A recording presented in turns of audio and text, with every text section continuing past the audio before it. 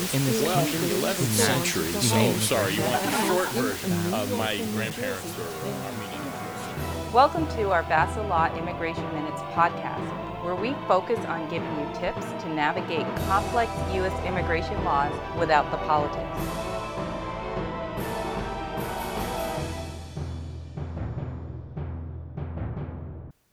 Hello, social media family. Today, the title of our media presentation is The H1B Visa Lottery. Season is now and embracing the backup plan for success. The H1B visa season is here again, and registration begins in less than a month. This is the most sought-after practical work visa for professionals holding four-year degrees or advanced degrees, seeking work within the United States. The registration period for the H1B visa selection will open for 14 calendar days beginning on Wednesday, March 6, 2024, and will end on Friday, March 22, 2024. U.S. employers seeking global talent to fill specialty occupations in their company should begin working with an immigration lawyer early. The rules surrounding the H-1B visa process are complex, and most issues can be resolved early in the year before registration.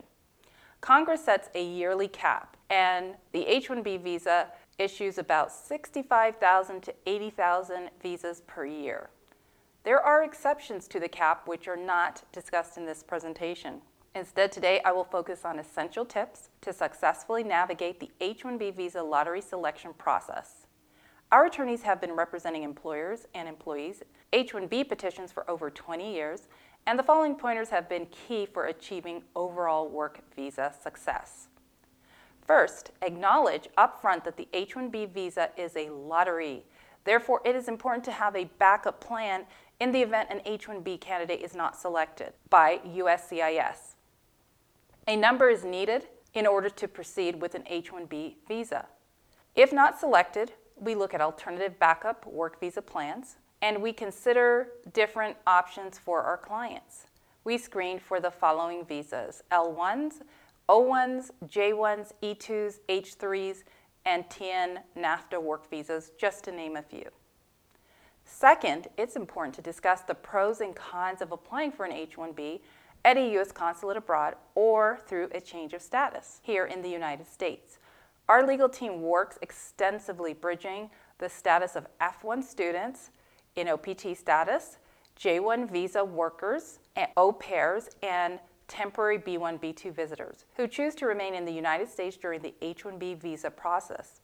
At no time can a non-citizen reside in the U.S. without a valid visa. So consular processing may at times be required to avoid any unlawful presence in the U.S. Bridging visa status is complex and requires experienced immigration counsel. The third point that's really important to note is that having a four-year degree or an advanced degree does not automatically mean one may apply for an H-1B visa.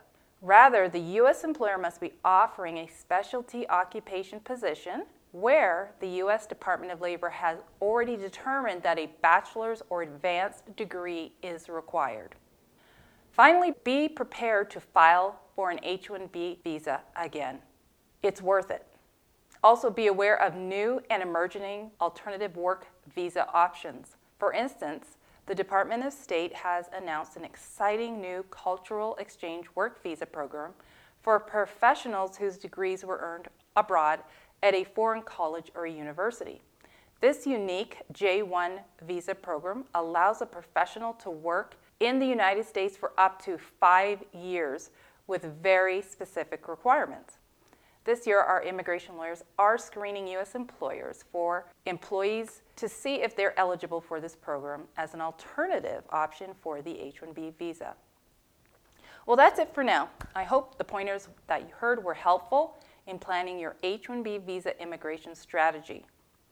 To speak with one of our immigration lawyers and request a consultation, you may email our business and employment legal team at info@becapitallaw.com, which will be linked below.